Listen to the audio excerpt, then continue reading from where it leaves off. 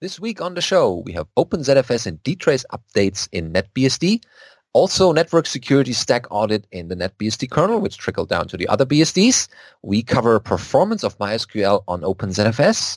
There are OpenSMTP results from the P2K18 hackathon, as well as legacy Windows backup to FreeNAS, how to do that, and how important DZFS block size is in certain situations, as well as NetBSD as a router on a stick in this week's episode of BSD Now.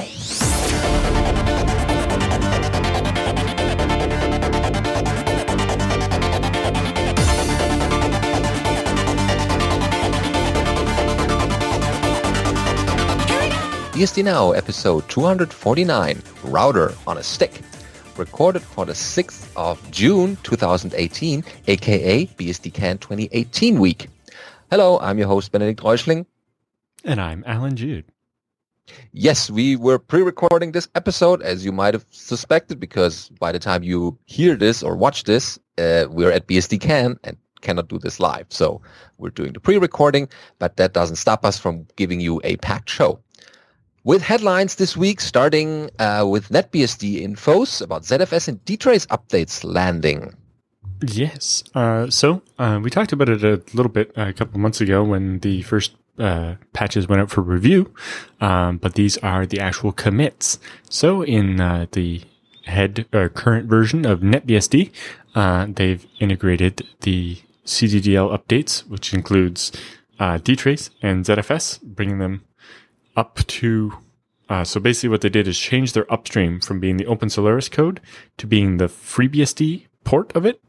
So it goes from OpenSolaris to FreeBSD, then to NetBSD, because a lot of the compatibility shims ended up having to be the same.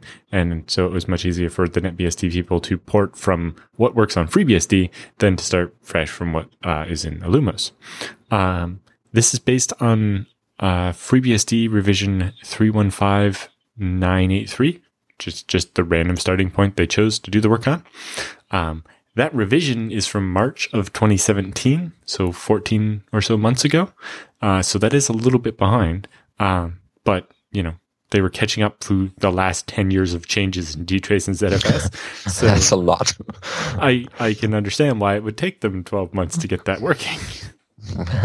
That's wow. So while there's more work to do, I'm sure that catching up to 14 months of changes takes a lot less time than catching up to 10 years of changes. Yes, definitely. And but it's good to see. And maybe there's already the possibility to import pools from different systems. Yeah. So with this working, they would have, ZFS v5000 and most of the feature flags at least. So yeah, most pools would probably import on NetBSD as of now. Cool.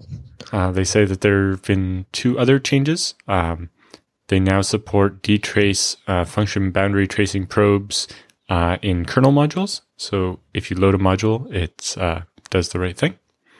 And then they added mmap support for ZFS. Ah, very good.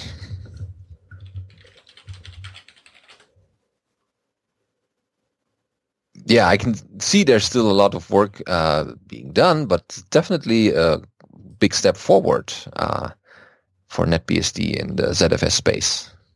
And who knows, maybe one day they will pull directly from upstream without jumping through the FreeBSD shims.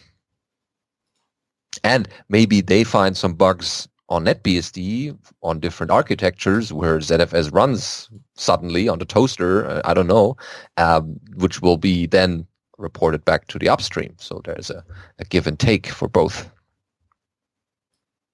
Indeed. There's a lot of file changes in this one.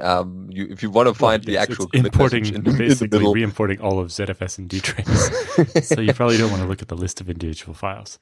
Yeah, but it'll be interesting to see how they go about catching up and how they're able to stay caught up.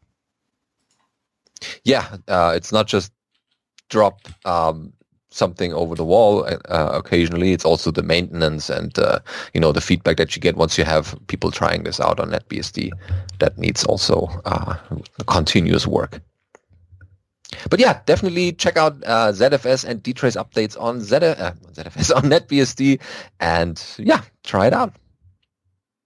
More NetBSD news we have this week in the next item, because there's a NetBSD network stack security audit been done. And this is also over at NetBSD, their blogs, or their blog, this one.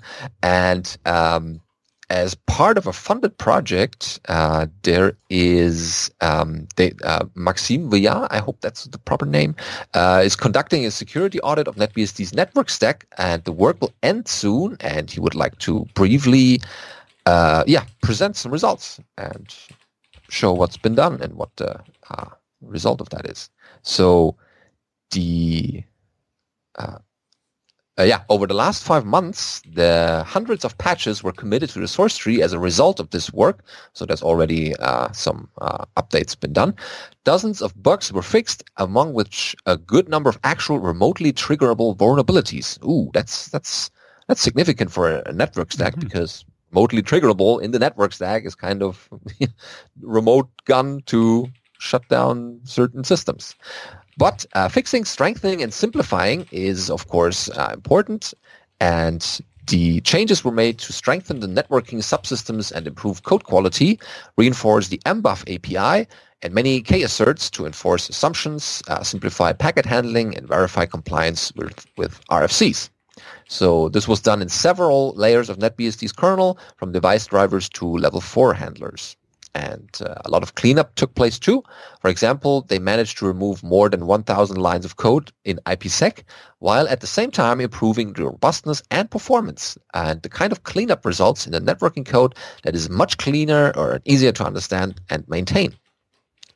And with the fixes for critical bugs quickly being propagated to the stable branches, NetBSD 6 and 7, and NetBSD 8 beta, those branches also get those patches.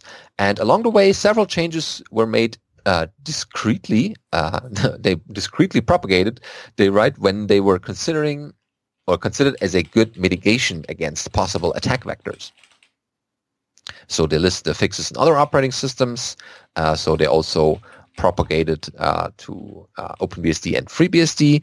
As they write, in the course of investigating several bugs discovered in NetBSD, they happened to look at the network stacks of the other BSDs or other operating systems out there to see whether they had already fixed the issues, and if so, how. And needless to say, some bugs were found. So FreeBSD had 2 security advisories as a result of that, and OpenBSD had 2, 4, 6. And NetBSD itself had 5 of those. So there's some patches going around, and the results being shared. That's good. That's the kind of collaboration that we still see in the BSDs, even though they have diverged in different directions. There's still some code sharing going on. Of course, they're focusing on NetBSD, so it's no surprise the number of bugs found there is higher than the other operating systems. Yeah, that's understandable, but at least they gave an idea of where the problems were and just, hey, look, did you fix that? And if not, then look at that. So, it needs to be noted, though, that FreeBSD hasn't yet published advisories for several bugs that they reported to them, which they nonetheless fixed pretty quickly. That's just work going on. It's I think they were working on that, so it's just a matter of time. They're also posting some examples there. So there is the first one. There's also a nice picture here, IPv6 buffer overflow. And apparently in January, they discovered that in NetBSD's IPv6 stack, there's a subtle buffer overflow, which turned out to affect the other BSDs as well. And the overflow allowed an attacker to write 1 byte of packet control data into packet_storage plus off, where off could be approximately control 2. This allowed at least a pretty bad remote denial of service. By sending specifically crafted packets in a loop, an attacker could override several areas of memory with wrong values, which would eventually lead to undefined behavior and a crash. So there's the little depiction here, how this bug could be exploited. But I guess this is fixed by now, so that's been dealt with. Next up, they list the IPsec infinite loop.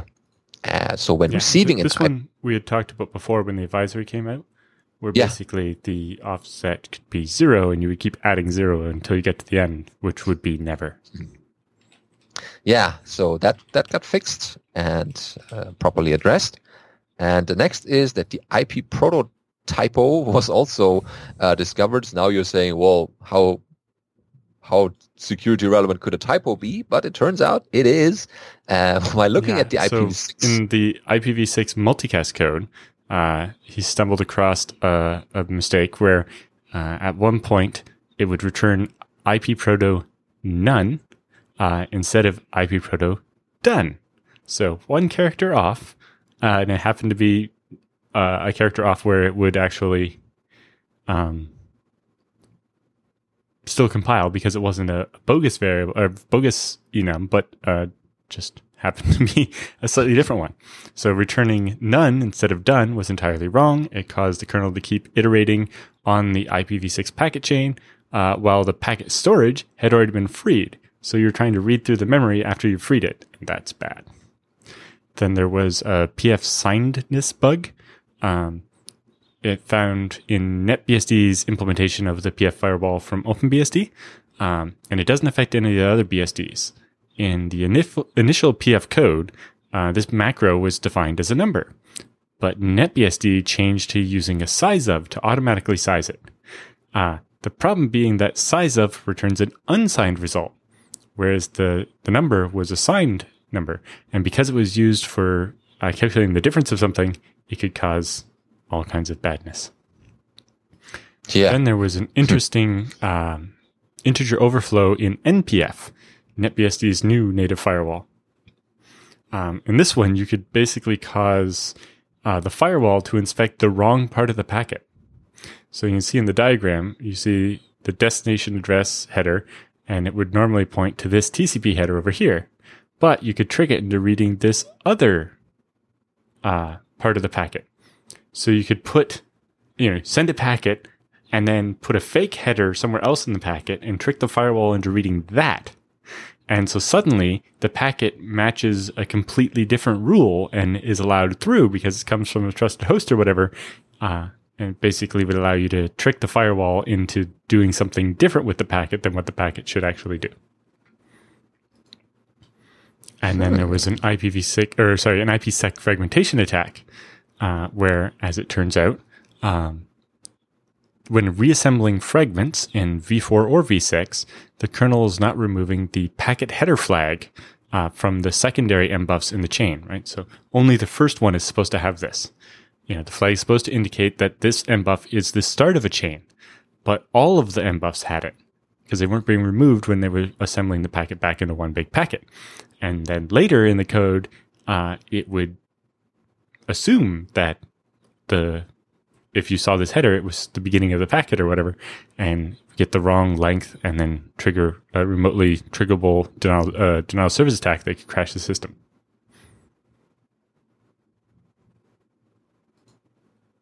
So then they say, what now? They say, not all of the protocols and layers of the network stack have been verified because of the time constraints and also because of unexpected events. With the recent x86 CPU bugs like Spectre and Meltdown, he got pulled off of this network audit project and working on those mitigations instead.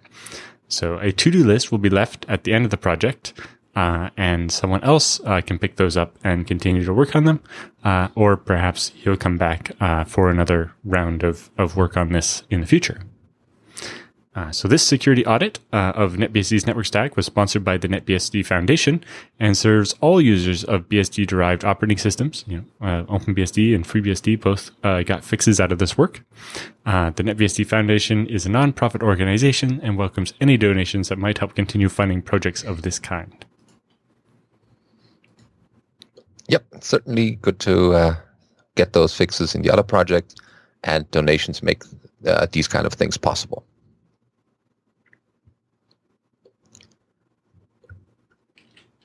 This week's episode of BSD Now is brought to you by our sponsor, DigitalOcean. Head over to DigitalOcean and check out what kind of virtual machine products they have in their little cloud called the DigitalOcean Cloud. And they have the machines called Droplets, and they have them in different sizes, from small but still powerful enough to host most open source projects, or at least the software they're producing, up to a lot of CPU and memory in case you want to go a little bit bigger.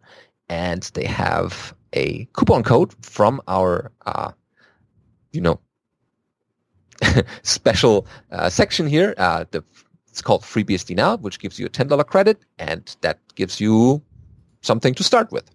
But Alan still has a bigger code, I think. Is that still valid? So if you already have an account with DigitalOcean, but you haven't used the coupon code before, go to DigitalOcean.com and either sign up for an account or log into your account and enter the coupon code FreeBSD Now, and it adds $10 in credit to your account, which you can do whatever you want with. The other one is if you go to dio, as in DigitalOcean.co, as in company, /BSD Now, it'll take you to a special secret, super secret page. And when you sign up for a new account there, they'll give you $100 in credit for the first 60 days to do whatever you would like to do. Yes, because then you can start a droplet that has already some software on it, or like 10 of those, then build a little cluster, like a MongoDB cluster, or something that you couldn't do on your laptop at home or in your workstation. And that's exactly what you can use the cloud for. Test it on the cloud, and if you like it, then, well, ask your boss to buy you the horsepower for the actual systems. Or run this in the cloud indefinitely. That's no problem as long as you pay the bills. That's pretty much the same service that you can expect from a local deployment. You can also use the one-click app, so definitely check those out, because then you can run a very simple node that runs Ruby on Rails stack, or your WordPress blog, or some Django. Whatever you need, it's probably already been packaged for you. And you can also check out the community section on DigitalOcean's website, which has community-provided how-tos and tutorials. And they give the tutorial writers money so that the tutorials have not only the quality, but also the actuality, and that the authors get also something back for their troubles of writing those. You can also find in their web GUI a very nice way of looking at what kind of machines are running, what kind of CPU and RAM they're currently using, and how much bandwidth they've already used up from your monthly available bandwidth. So that's quite comprehensive. And if you are more into the programming, and if you have a lot of droplets to manage, like creating and destroying them, you can check out the API, which lets you controllably automate your droplet deployment. So you can use Ruby, Curl, Go, or their own DigitalOcean control panel.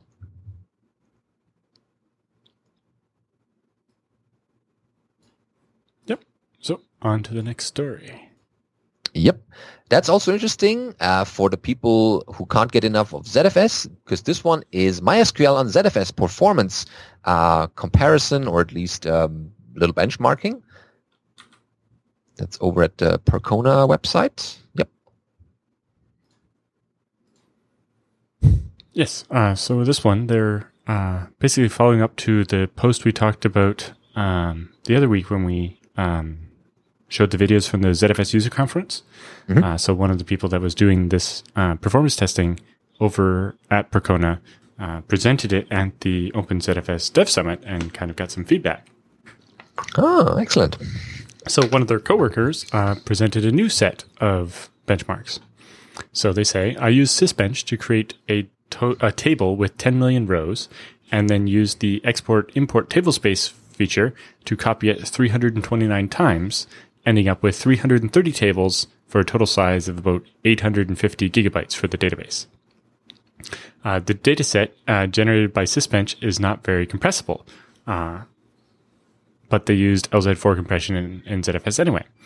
For the other ZFS settings, they used what they found from the earlier post, which includes setting the arc size to only 1 gigabyte, which is probably not a great plan.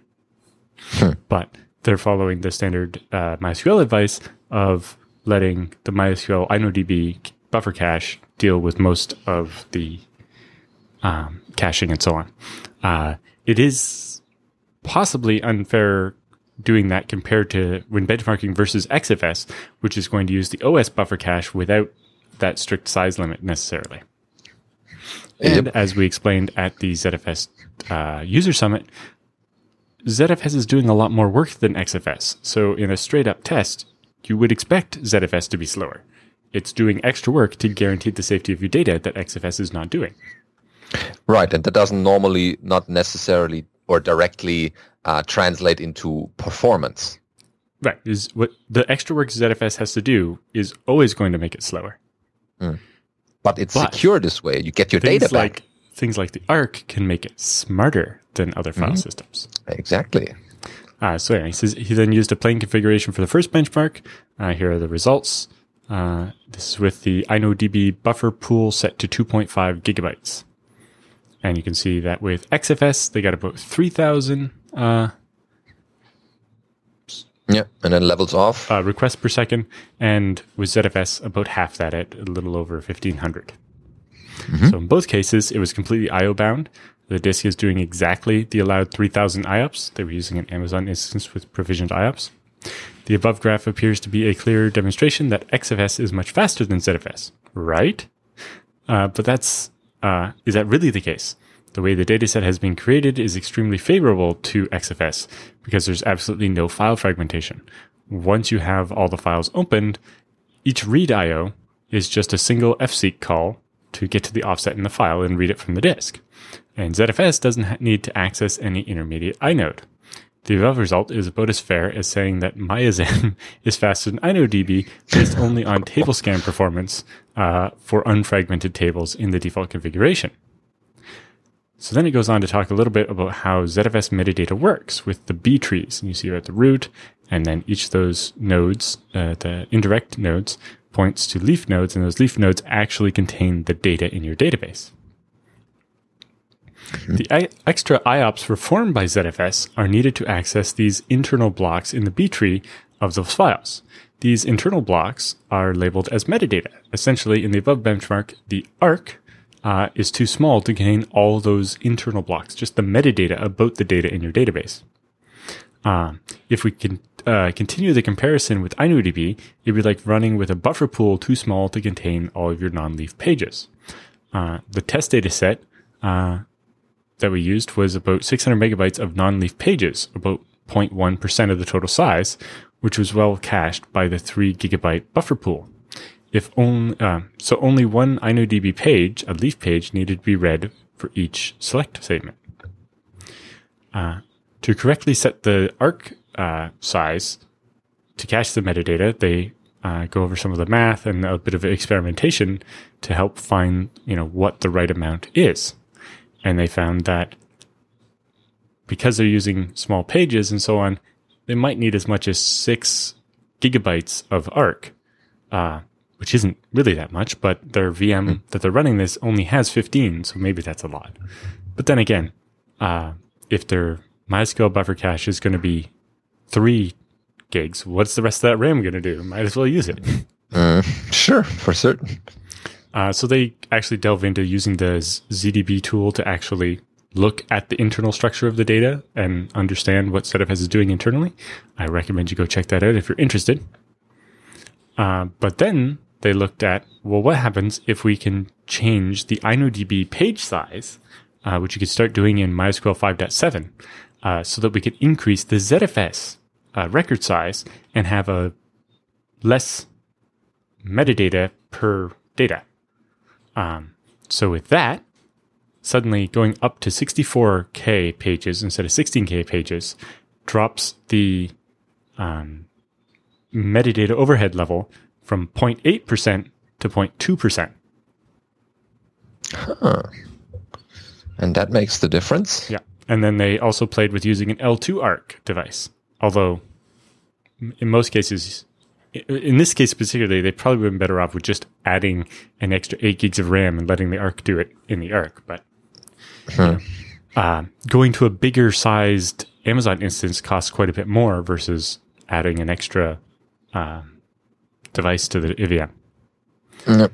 So they showed some of the tuning they did, setting the Arc metadata limit to 8 gigs and playing with it a bit. And then running, they noticed that, well, XFS is still doing its 3,000 IOPS, or 3,000 queries per second. ZFS is now able to do 5,000 queries per second. So it went from 50% as fast to 166% as fast. Yeah, that's something people want to have in and then you start considering, using LZ4 compression. The larger record size means that you get even higher compression. You're already compressing the metadata. The other one that they haven't dealt with yet is there's a setting in ZFS called redundant metadata. It's a property on a data set, and it's specifically designed for databases to say, especially when you're using the smaller record size, like 16K, only keep 2 copies of all the metadata instead of 3. And that will be that many, 1/4 less IOPS used for metadata on every write. It wouldn't affect this benchmark because they were only benchmarking the read speeds, not the write speeds. But it can make a difference in both the space overhead and the IOPS overhead of using databases on ZFS. Yep. What would be interesting to see XFS on a ZFS volume in that benchmark? That would just end up caching things twice, and it's not great. Yeah. I wish I had time. I'd love to set up this same thing, recreate the results, and then apply my tuning understanding and see how much different that gets. So, for example, MongoDB recommends to use XFS instead of the other Linux file systems out there, and this might be something people should look at and reconsider using ZFS, because with a little bit of tuning, you can get a bit more reading done. In this case, again, it falls back to my other advice. Don't just do random things you found in a blog post to your pool. This is a specific. So don't just do what this guy did. And also don't do the meta thing he did, which is read a previous blog post from his company's website and make the same mistakes again. But in particular, adding an L2 Arc when you only have 15 gigs of RAM is probably hurting you, because it takes RAM to say, hey, this data is actually on the L2 Arc. If your L2 Arc's too big, you're actually spending most of your RAM pointing to the device that's not as fast as your RAM, and just caching more stuff in RAM could have been better. But because he had limited the size of the Arc so small, it's much less than his working set of metadata, it wasn't the normal trade-off. Yeah, it's a synthetic benchmark for one certain kind of read. And if your database is read-only and you're using ZFS, what you really do is, turn the record size way up, get all the compression, and just fit the entire database in RAM. Yep, that's how you do it. But if you have a whole different, like a write going on, or more writes than reads, then this is not a general suggestion. So tune it to the workload that you have. The important point of this post was that, contrary to the previous post, it is possible for ZFS to be faster. Sure, yeah. It just really depends on the tuning and your workload. Yeah, it's not the end result. You can do more. All right, very nice. We also have an OpenSMTPD new config, which resulted from the OpenBSD P2K18 hackathon, which took place in Nantes. And it starts with a too long didn't read at the beginning. They were organizing the hackathon, but managed to make progress on OpenSMTPD, which is OpenSMTP, the mail server from OpenBSD, or from the OpenBSD project. As mentioned at EuroBSDCon, the one-liner per rule config format was a design error. A new configuration grammar is almost ready and the underlying structures are simplified. Refactor removes roughly 750 lines of code and solves many issues that were side effects of the design error. So new features are going to be unlocked thanks to this. So that was just the summary at the beginning. And now they go a little bit more into the actual anatomy of the design error, where this came from and what kind of what kind of things came out of that. OpenSMTPD started 10 years ago. Oh, wow. Has it been already 10 years? Ooh, cool. Out of dissatisfaction with other solutions, mainly because they considered them way too complex to get things wrong from time to time. And the initial configuration format was very different, inspired by Pure's, Pure is the username, the nickname, host state D, which eventually became Relay D and designed the configuration format with blocks enclosed by brackets. And when they first showed OpenSMTPD to Pure at OpenBSD, he convinced them that PF-like one-line rules would be awesome, and it was awesome indeed. It helped them maintain their goal of simple configuration files, helped fight feature creeping, it helped also gain popularity and became a relevant mail transport agent, and it helped us get where we are now 10 years later.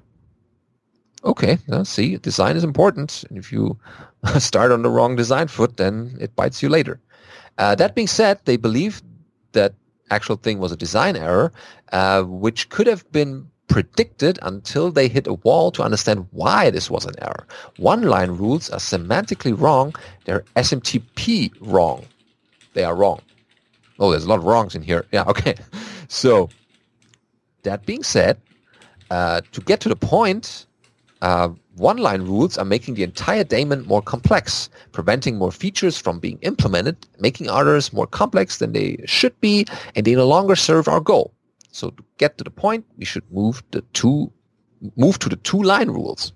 Right. Okay. So just to give you an idea, the previous way one of these rules would look would be except from any for domain poolp.org delivered to mbox. And it was actually one rule trying to do multiple different things. First, the decision on whether we should accept or reject, the matching, from any to domain poolp, and the action delivered to mbox. To ensure that we meet the requirements of the transaction, the matching must be performed during the SMTP transaction before we make a decision on the recipient. Given that the rules are atomic, it doesn't have some identifier, and that the action is part of the rule. There, the two only ways. It's French people. To make sure we remember the action was to actually add it to the envelope of the message while we're processing it, and this gets tricky, and both solutions are not okay. So they looked at a couple different solutions and then decided to separate the action and the match rules. Okay.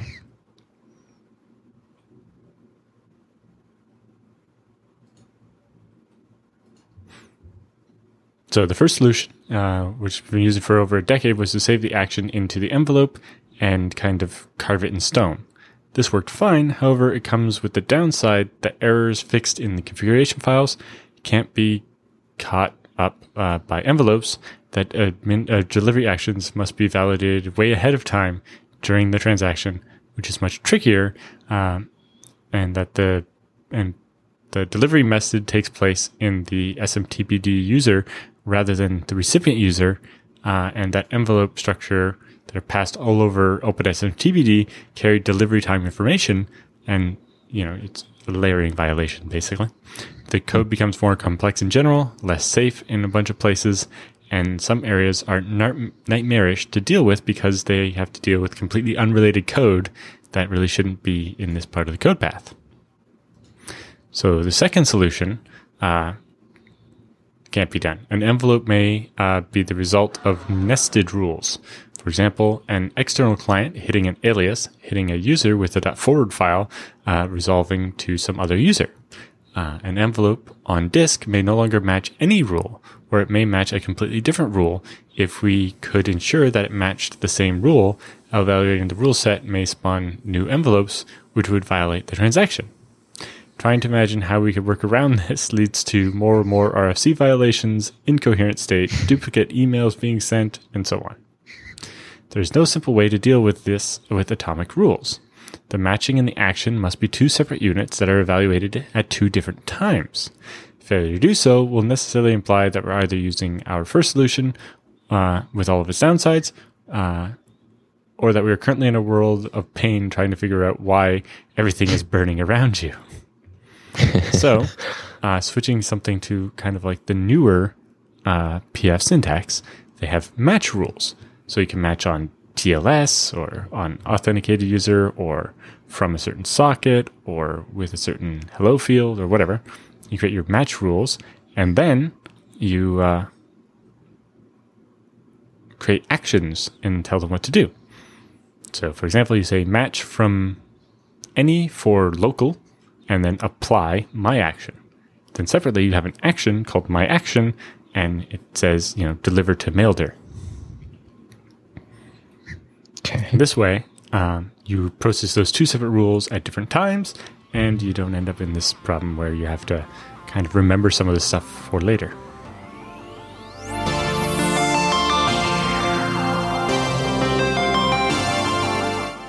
So, time for the news roundup. This week, we have something a little bit strange at first, but it makes sense once you realize where this is going. Backing up a legacy Windows machine to a FreeNAS with rsync. That's where the reference to BSD comes from. Mm-hmm. So, the post goes on. I have some old Windows servers that are 10 or more years old, and I've been using rsync to back them up to my FreeNAS box, and this is worked very well for me, so he walks us through it. First of all, I do have my Windows servers back up in virtualized format. However, those are only one-time snapshots and only run once in a while. I really want something more frequent. There are classic ASP IIS web servers that I can easily put in a new VM. However, many of these legacy servers generate gigabytes of data a day in their repositories. Running a VM convergence daily is really not ideal. So the solution was to use some sort of rsync solution just to do data deltas. I've tried some applications that don't work so well with Samba shares, and these old servers have slow I/O. Copying files to external SATA or USB drives was not ideal either. We moved on from Windows to Linux, and we do not have any Windows file servers for capacity to provide network backups. Hence, I decided to use Delta Copy with FreeNAS. So here's just a little write-up on how to do it. In this case, they have 4 Windows 2000 servers backed up daily with this method. Wow. Windows 2000. Jeepers. It's been a while, yeah. Ooh. Yep. First, they went and downloaded Delta Copy and installed it. It's an open source and it's free. It's basically a wrapper around Cygwin's version of rsync. When you install it, it will ask you to install the server services, which allow you to run it, an rsync server on Windows. We're not going to do that in this case. Instead, we will just run the Delta Copy client application. Before we do that, we need to configure our FreeNAS to run an rsync server. Using the rsync native protocol instead of SSH is definitely going to help with the speed and lower the CPU usage in this case. So, in your FreeNAS, go under Services and select rsync. And then under rsync modules, create a new one. Then you can fill out a little bit of information about the rsync module, basically giving it a name and telling it what dataset to store the data in. So, ideally, I imagine you create one of these for each of the servers you're backing up, because each one would be a different dataset. Yep. So you fill out that form, and you're pretty much good to go. So this process is much easier than trying to configure the rsyncd.conf by hand. There's the value of the FreeNAS GUI. Now, on the Windows client, start the Delta Copy client and create a new profile. You'll need to enter the IP of the rsync server, which will be your FreeNAS, and specify the module name that you just created, which will basically be the virtual directory, or the share name if you're from Samba. When you pull the select menu, the list of rsync modules you created earlier should auto-populate once you've given it the IP address of the rsync server. You can set authentication on the server. You can restrict by IP and do other things to lock it down. Next, you add the folders or files you want to copy to the FreeNAS. Once the paths are set up, and you run a sync by right-clicking the profile name. Here, I made a test sync of the home folder in the virtualized Windows box. As you can see, I mounted the rsync volume on my Mac, and I can actually see the progress. Okay. Oh, those old Windows screenshots. Gee. Okay. rsync works beautifully, and Delta Copy gives you a nice GUI on top of it. Once you get everything working, the next thing to do is set it to be scheduled. So just do this with the task scheduler in Windows, which is basically the Windows version of crontab, and set it up to run automatically. And there you have it. You now have files with rsync to save or to deal with modified files, and pushing it to your FreeNAS, where you can create snapshots and replicate it offsite, or just store it in a way where it's actually protected from bit rot. Yeah, on ZFS for added security and protection. Yeah. Which brings us exactly to our next sponsor, because if you hear FreeNAS, then yes, of course, you think IX Systems. And yes, that's the folks that are doing FreeNAS and doing it well. They also sell you the hardware for it in case you have a backup need in a more bigger or smaller environment. They can give you a FreeNAS Mini XL up to the big server rack just for backup purposes. But not only that, they can also build you a server that's exactly fitted for your needs in the open source space. Let's say you want to run an open source application of certain kind. You're not sure, does this need more memory? Does this need more hardware? Does it need more CPUs? Call up IX Systems. They will build you such a system for your specific purpose. Yes, even if that purpose is just backing up all the Windows machines at your office. Yeah. That's totally valid. FreeNAS, like half of the point of FreeNAS is backing up those Windows machines because you don't trust them. To do the job. How FreeBSD gets a foothold in all of these regular everyday offices where everybody uses Windows, is because sure, you use Windows and it works great, that's fine. But you need your data to be more durable than that. So get it backed up to that FreeNAS. Whether you're accessing it directly off the FreeNAS using Samba or NFS or Apple FS if you're running Macs or whatever. But get the backups and get the important files on the FreeNAS, get the snapshots, protect yourself against ransomware and accidentally deleted files and corrupted hard drives, all those things. And it's super easy. Like we showed you in the previous article, it's a web GUI where most of the things are so easy to configure. You wonder how you never done this before. It's just so easy because it's all menu driven, and IX Systems put a lot of focus on that. Backups need to be easy or they won't get done. And if they don't get done, you'll regret it. Yeah, if that's too complicated, then something might get missed or overwritten accidentally. And so that's why IX Systems put a focus on making that easy for end users and also the non-IT people, that they can also set this up. Yep. So and if you run out of disk space, head over to ixsystems.com/BSD now and get in touch with them. I just did. Turns out, out of space again. So it's like, hey, IX, I need another 12 terabyte disks. Is it Monday again? And I'm going to need to start making decisions about adding more shelves. So I want to start looking at my options there. What's the best option for me to fit the most hard drives in the available rack space? It's interesting. At some point in the past, it was like, well, the rack space is the least of my concerns. I got lots of rack space. Well, that rack space is all full of hard drives now. Yeah. It's extensive, yeah. But they still have ideas how you could solve that problem and discuss solutions with you, not just to sell you something, but also figuring out, this is the need in 5, 6, 7, 8 months or years, probably. So exactly.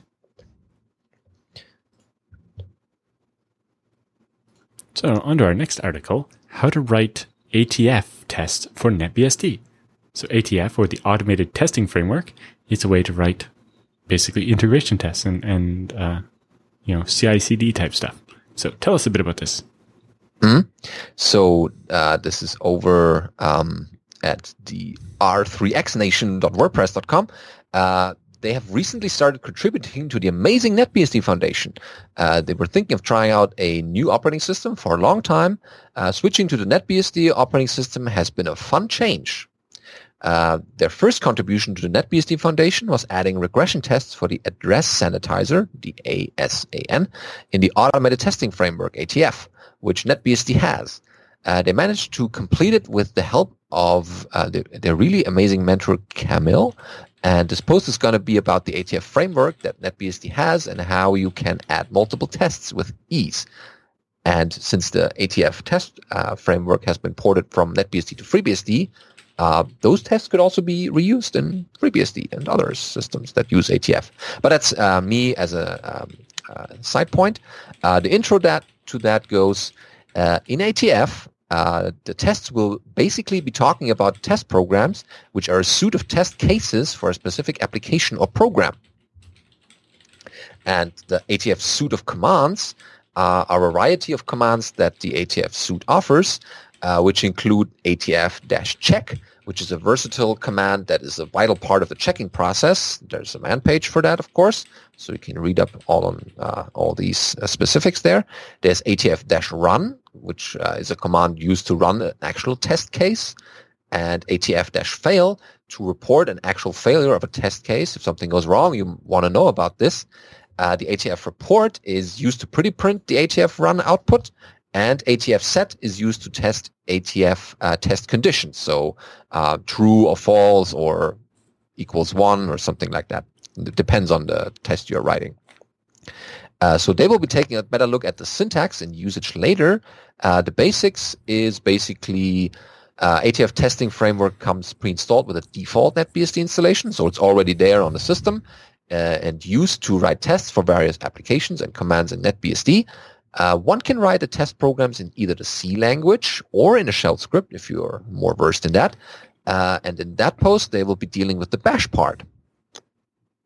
Well, careful here, shell scripts unequal shell bash scripts. So, okay.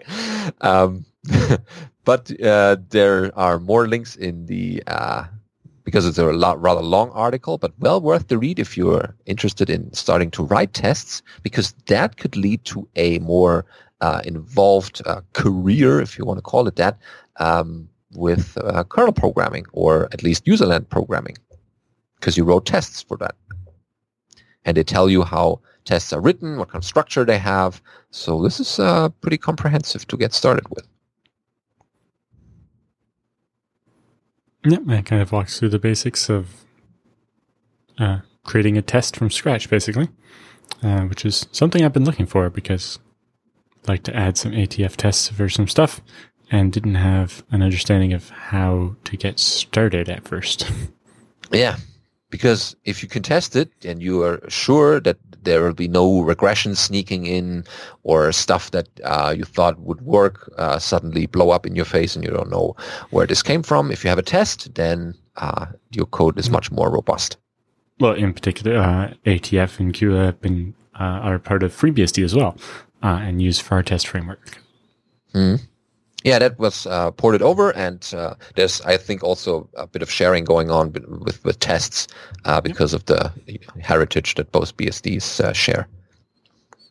Excellent. Our next topic is one for Alan again, the importance of ZFS block size. Yes, so again, I preface this article with, warning, don't just do stuff because somebody's blog says it was a good idea. But anyway, it goes on. It says, one of the important tunables in ZFS is the record size. for normal file systems, or the vol block size for zvols. And the defaults are 128K for a file system or 8K for a zvol. As I understand it, this is the unit of work in ZFS. If you modify 1 byte of a large file with the default 128K record size, it causes that whole 128K to be read in, the 1 byte to be modified, and then that whole 128K to be written out. As a result, the official recommendation is to use a block size which aligns with the underlying workload. So for example, if you're using a database which uses 16 kilobyte pages, then you should use a 16 kilobyte block size in ZFS. If you have a VM that's containing, a regular file system, you might consider a 4K block size. Although most file systems, while the sectors are 4K, have a larger cluster size, and you might get away with doing that as well. Mm-hmm. So they looked at a file they have, which is a 16 gigabyte disk image, but it actually only contains 8.5 gigs of data. Basically, it's a sparse file. It was created as 16 gigabytes, but not all of those bytes have ever actually been written to, and so they just contain nothing. Yeah. So if they copy this over to ZFS, we see it takes the same amount of space there. It's at 8.42 gigabytes. However, when they created a zvol and copied the file over using either DD or QEMU image, they found that suddenly it was taking 14.6 gigabytes, and they were slightly confused. Like, why is my 8.42 gigabyte file suddenly taking 14 gigs of space, which is almost the entire 16 gigabyte size without all the sparseness? And they thought maybe the problem was the QEMU tool, but when they used DD, they got the same problem. Then they tried it again, but set the block size of their zvol to 128K. And suddenly, the file went back to the size they expected, 8.42 gigs. So what's going on here? Well, part of it has to do with the metadata overhead. For each block you have on your zvol, ZFS has to keep all those indirect blocks, like in that tree we saw in the ZFS database article earlier. Well, those blocks take space. And when you use 8K instead of 128K, you need a lot more of those blocks. And it can actually impact speed. So in their little test here, they read from the file using 4K blocks, and then again using the 128K blocks, and they found that it takes 5 minutes and 52 seconds to read all the 4K blocks, and only 3 minutes and 20 seconds to read it with the larger blocks.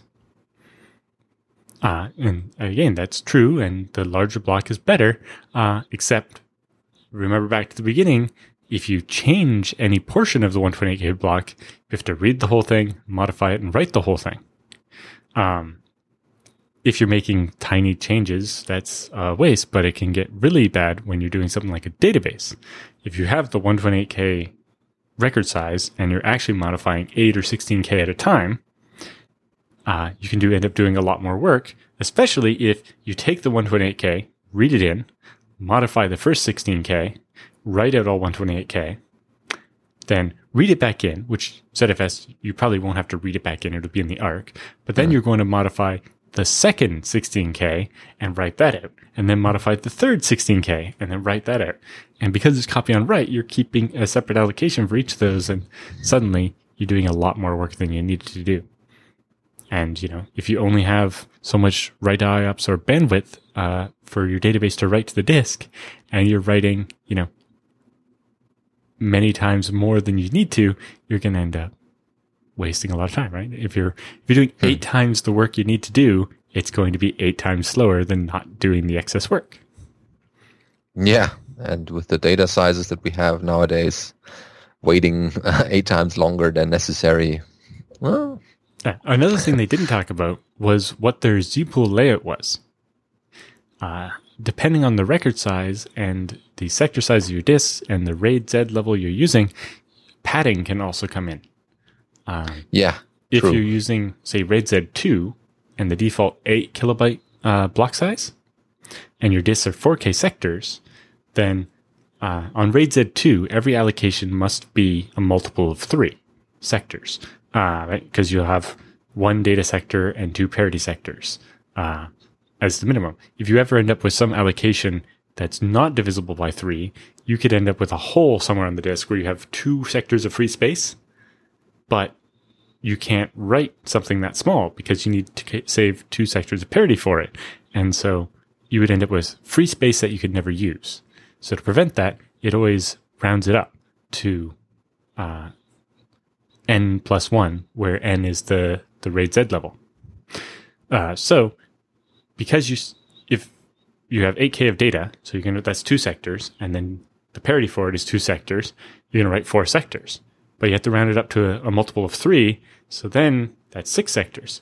So you ended up writing 2 blank sectors of just padding. And now you're using up more space on the disk and just not filling it with any data. Mm-hmm. Whereas if you used maybe a larger sector size, the padding level might be different, right? If you had 16K record size, that's 4 sectors. And then you add 2 sectors of parity.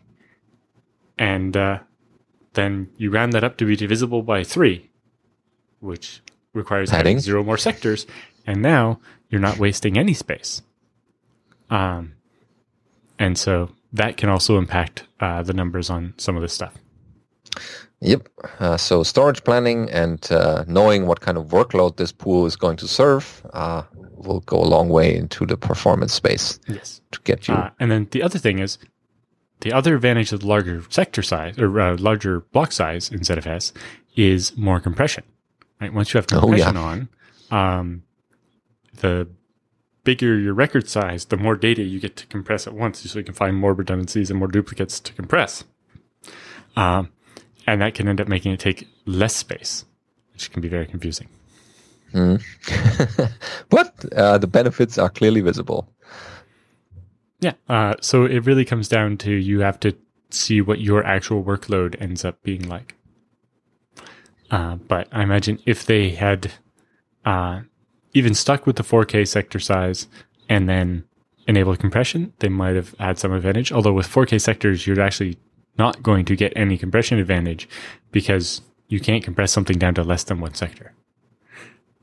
So for ZVols, you probably almost never want to use 4K. It might have made sense when you had 512 byte sector disks, but with 4K sector disks, it just doesn't make sense. Yeah, they're more and more common. Yeah, so you might consider 16K as maybe a good sweet spot there. Mm-hmm.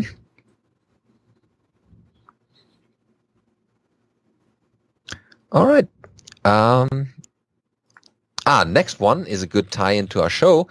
We have an article here using a Raspberry Pi 2 as a router on a stick starring NetBSD. So first of all, we're being mentioned in this article, not replying quickly enough. So first of all, sorry, we're busy as you can imagine. We'll cover this now so that we try to catch up on this. So what's this all about? A few weeks ago, the author of the blog post, Kev, set about upgrading his feeble networking skills by playing around with a Cisco 2970 switch. He set up a couple of VLANs and found the urge to set up a router to route between them. The 2970 isn't a modern layer 3 switch, so what am I to do? Why not make up or use the Raspberry Pi 2 that he never used and put it to some good use as a router on a stick? So he could install a Linux-based OS, as quite familiar with it, but where's the fun in that?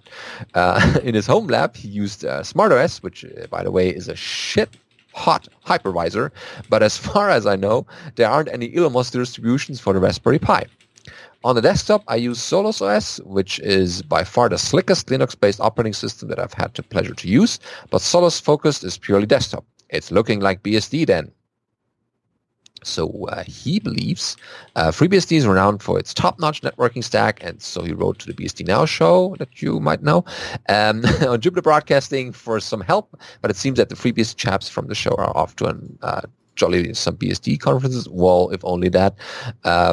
For another, but love the show, by the way. Thank you. So we now try to catch up on this. So let's go with the actual how-to. Download the image and install NetBSD on micro SD cards. So that's described here as a quick how-to. Then you boot that up and make changes to your SSHD config because you want to kind of access your little Raspberry Pi later on. And they were trying to create the VLAN interface, which apparently didn't work, or at least are not enabled, the VLANs in the kernel. So not using RPi to build, too slow. Yeah, so spin up a NetBSD VM in VirtualBox to get the freshest sources so that you have the VLAN support and other stuff. And then they go through the usual build prep, like building the sources for the Raspberry Pi, which can take a bit of time, but this is NetBSD, of course, where you can cross-compile for other architectures. So in this case, ARM v7. And so the building instructions are all there if you want to follow this along. And upon a successful build, you should see something like, well, build finished. Don't look at the time it took, but as long as you have a working kernel, that's fine. Woohoo! They have a kernel, and that you can now use to build your system for the Raspberry Pi 2. And then you can, he's testing for the actual VLAN ability in the kernel. That was the actual goal of the whole exercise. And yeah, looking good. They can now create the if configs with the VLANs, and there are no errors anymore. And then they can start creating the routing, for packet forwarding and things like that. So that's been all detailed in this article. And yeah, should get you running with your little router on a stick on NetBSD with the Raspberry Pi 2, or even the Raspberry Pi 3 could also do this.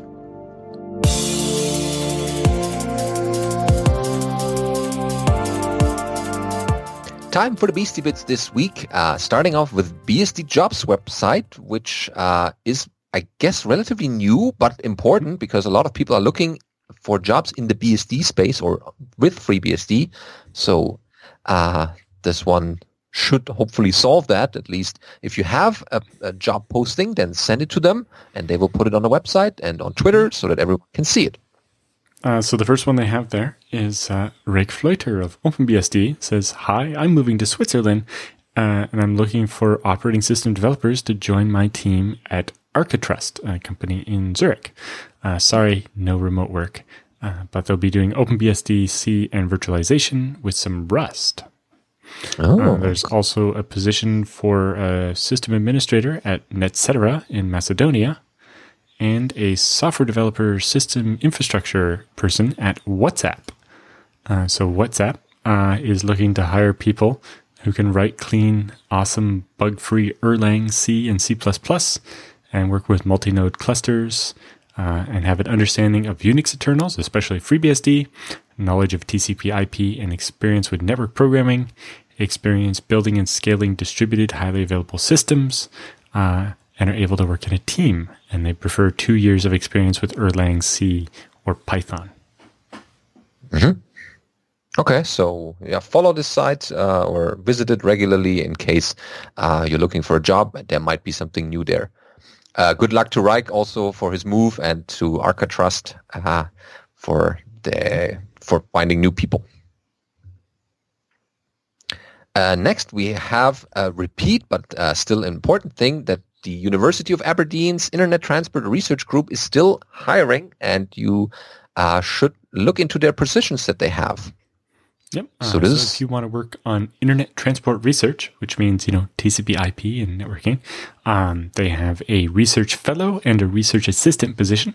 So whether you're, relatively new to this or old hand, either way, they have jobs at the university in Scotland.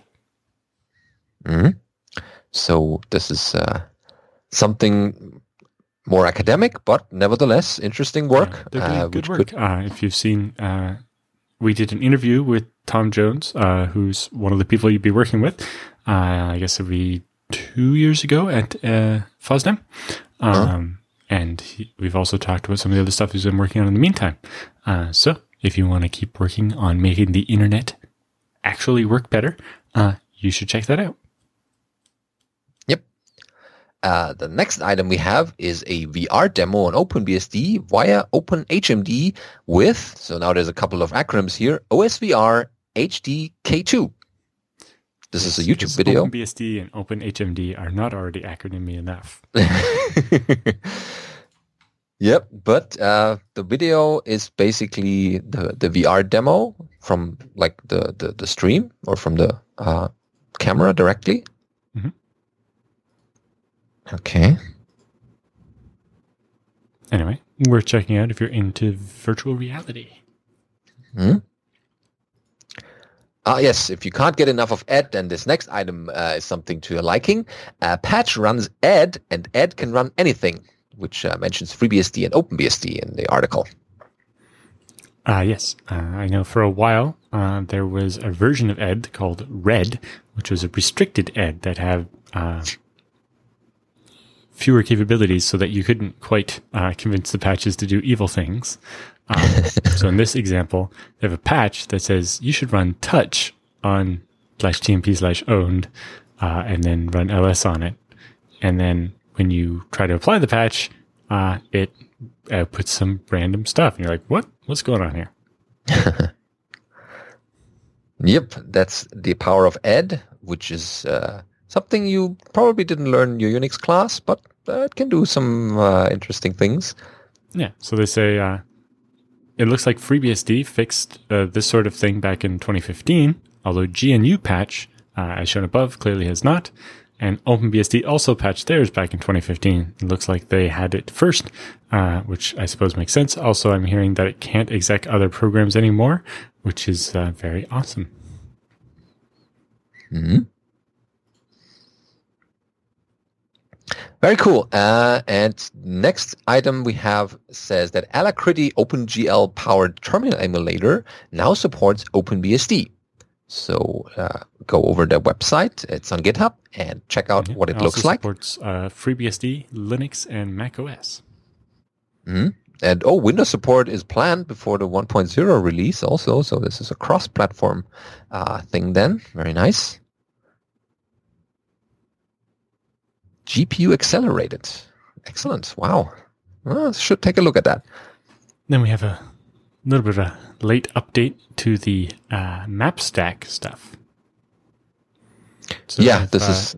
In OpenBSD, they've committed the MapStack option for mmap, which synchronous faults, page faults, and syscalls confirm the stack register points at all MapStack memory.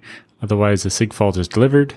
The signal stack, or signal T stack, and pthread set stack are modified to observe the map stack flag, and it can only set and clear that by mmap, which zeroes all the contents of the region.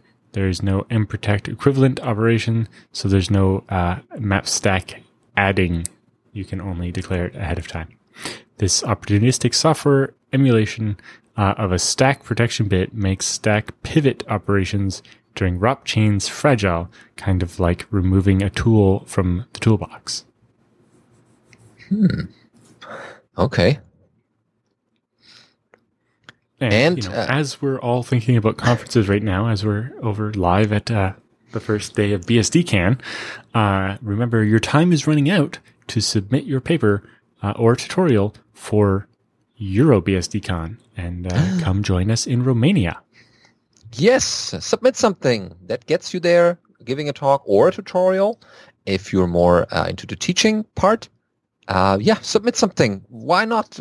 What could, the worst thing is say they don't accept it, but yeah. This part is not very hard. Send them a short and concise text description. So about 100 words explaining what you'd want to talk about, and then give a short CV about yourself so they know who you are, and an estimate of your travel expenses so they know what it'll cost to bring you over to Romania. Yeah, and once the call for paper is done and they announce the talks, we will cover it in the show, of course. You have until early on June 17th to submit, so you only have about 2 weeks left to pick a topic and write up your 100 words and send it in. Yeah, mark this red in your calendar to not forget it. Submit in time. Otherwise, the deadline runs out without you submitting something. And again, you are ashamed for the rest of your life. Yeah, and you don't have to be the big kernel change maker. You can do a talk about how you introduced BSD in your workplace or some other environment, some interesting things that you're doing with BSDs. It's not just kernel hacking and user-space stuff.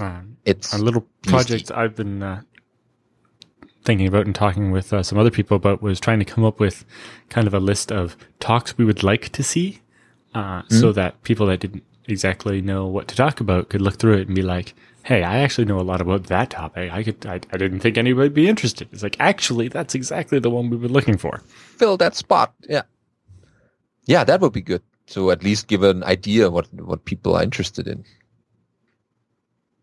Very nice. So that's for the BSD section. But before we head into the feedback and questions section, we should mention the sponsor for that one, Tarsnap, of course, which we will also see at BSDCan because they're sponsoring the Dev Summit, the T-shirts. And Tarsnap is the online backup for the truly paranoid. They give you the security to sleep at night knowing that no one else but you can decrypt the files that you stored into the cloud. Yep. It only takes $5 to get started, so you have no excuses.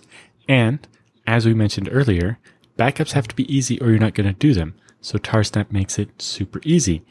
One little command, say, hey, create this Tarsnap archive, put these files in it. It automatically deals with segmenting your data and deduplicating it, compressing it, encrypting it, and sending it off.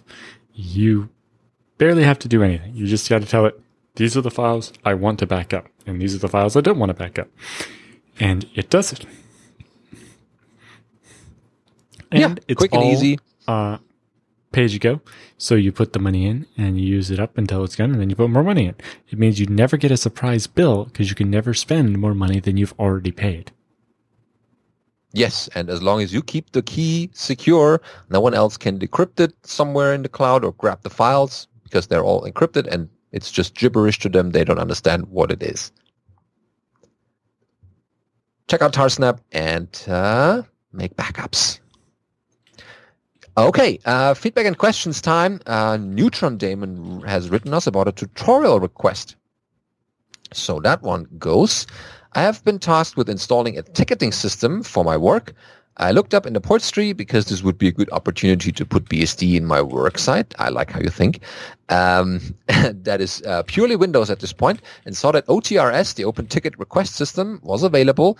I then searched tutorials, and it seems like even the ones on freebsd.org are A, derived from people that installed them in Linux, which means they have to do soft links and other tricks to get them to work on BSD, and B, outdated. So can you guys do a tutorial on how to install OTRS on FreeBSD? And this might be too much to ask, but if we can do it on Nginx instead of Apache, thank you guys for your help. That would be appreciated. See, at work, we use a different ticket system out of the ports tree. We use Request Tracker, which I think is in the port trees as like RT42 because it's a version 4.2. Mm-hmm. But I've installed OTRS before. And I definitely didn't have to symlink anything around or anything crazy like that. Yeah, so the easiest thing is package install. So that gets you the software. Right. But the config is different. Configure the Nginx and probably like FCGI wrap or something to deal with the Perl for you. And it should be pretty straightforward. I'm also interested where you found a tutorial on freebsd.org that was derived from Linux. Maybe forums is maybe it could be. Because that might be handbook, a spot. Yeah, I don't think the handbook has anything about OTRS. No, I haven't seen one. So I've run OTRS on FreeBSD many times in the past. I've not done it in the last 5 years because I've been using RT instead. Yeah, I think that's nothing specific to OTRS. That's Linux specific, which makes it not run on FreeBSD or any other BSDs. Well, so it's in the ports tree, so it definitely runs. It's just pure Perl, so it's. I guess it's the config part. That, I'd have to look, but generally, like I think on the OTRS website, they have the instructions for configuring the web server for it, and I'm sure they'll have Nginx in there. Or our listeners have just recently done something like that, and they can send us a link to their instructions or a blog post that will detail the steps, and we'll cover it in the future. If you happen to figure it out, Neutron Daemon, write the tutorial for us. We would love that. Thank you. Yeah. And submit that to EuroBSDCon while you're there. See? All right. Next up is Kurt with a question about transferability and bidirectionality of ZFS snapshots and send and receive. I see. This one starts, hi, Alan and Benedict. Thank you for the show each week. Sure, no problem. I have a question about a ZFS situation I'm facing, which is the replacement of my main disk in my computer. I've been using snapshots and ZFS send to back up the current main disk, so that currently the main disk and the backup disk have a dozen or more monthly snapshots that correspond to each other. So the question is, and perhaps it is silly to ask because the designers of ZFS seem to have anticipated nearly every need, if I transfer snapshots from the original from my main disk to the new source disk, can those snapshots be used as the basis for updating the backup with ZFS send going forward? To put that concretely, if the original source disk has snapshot April 2018 and the backup disk has April 2018, can I transfer April 2018 to the new disk and then do an incremental send based on April 2018 from the new disk to the backup in May 2018? Yes. So while you attach arbitrary names to your snapshots inside ZFS, they have a globally unique ID. And so, yes, you can totally do an incremental from the new disk to your backup based on the common snapshot. It's the only way you can, but yes. So, no matter how many times a snapshot's been replicated to different pools and different machines or whatever, it's still actually the same physical snapshot, and you can use it for incremental. And that's one of the great things about ZFS. Mm-hmm. And with the bookmarks feature, you can even delete parts of your sending snapshots. Right. So the way that one works. So you have the April 2018 snapshot, which is what the system looked like right then. But it also means that you're keeping any of the data for files older than that snapshot that was been overwritten since. Whereas if you only have a bookmark, it's just basically the transaction number from when that snapshot was created. But it doesn't make you keep all the files, any data that's been overwritten since that snapshot. Because when you're doing the incremental, you only need the data that's been changed, not the data that's been deleted. The delta. Whereas the snapshot, you want to keep the data that's been deleted so that you can undelete it. Yeah. Goes on. My other thought about this situation was perhaps I should send snapshots from the backup to the new disk, and then once everything is caught up and the same snapshots exist in both places, then turn the direction around. Start using the new disk and then send new snapshots generated on the new disk in the other direction back to the backup. Yep. I hope that is clear. I do something very similar when I travel. I ZFS send all of my working file data sets from my NAS to my laptop, work on them at the conference, then make another snapshot and replicate it back to my NAS, and then go back to working off my NAS. It works very nice. Again, because every snapshot's the GUIDs, it doesn't care which direction they're going. Yeah. As long as you keep the common snapshots so you have a starting place for your incremental replication, it just works. Just don't end up in the situation where you've modified a file on both sides. But since your backup is going to be read-only, basically, it'll be completely safe. Mm-hmm. Yeah, if that spark of genius strikes at the conference and you really want to implement this, and then when you're home, sync this back, and that works. It's not a one-way street. Okay, hope we answered that question. There's more details, of course, in the ZFS books, ZFS Mastery, and there's also ways to find this out on the web. There's no book called ZFS Mastery. FreeBSD Mastery ZFS, isn't that the one? Okay. Yes. And then FreeBSD Mastery Advanced ZFS. Anyway, on to the question. Sure. That one is from Peter. A question about much... A question about much love. No, a question and much love for BSD Now. Okay. Hi, Benedict, Alan. First, I want to thank you for the many years of high-quality content, where for me it's just the second year. Alan has been at it a bit longer. Yeah, we're getting pretty close to 5 years of this. This is getting crazy. So he's a computer engineer by study and spent plenty of time hacking the Linux kernel at school and at work, and discovered your show recently, our show, and we've given him a sort of voyeuristic fascination with the goings on in the BSD world. Come to the end of the semester, when I don't depend so heavily on my Debian-based toolchain for kernel hacking, he writes, I'm planning to give FreeBSD a whirl so I can try out all the new tricks you all show off with ZFS, jails, and virtual networking. Well, this is just scratching that surface. There's much more. But I digress. My question is simply whether or not you're aware of a good free and open source software for two-factor authentication program, or failing that, one-time password generator. I'd love something that could integrate with PAM, but that I can protect SSH servers with a second factor of authentication. But I'm also interested in anything that either of you might be aware of. So I have used OPIE. It's one-time passwords in everything is what it stands for. It's an old thing in FreeBSD. Like, I think it's based on MD5.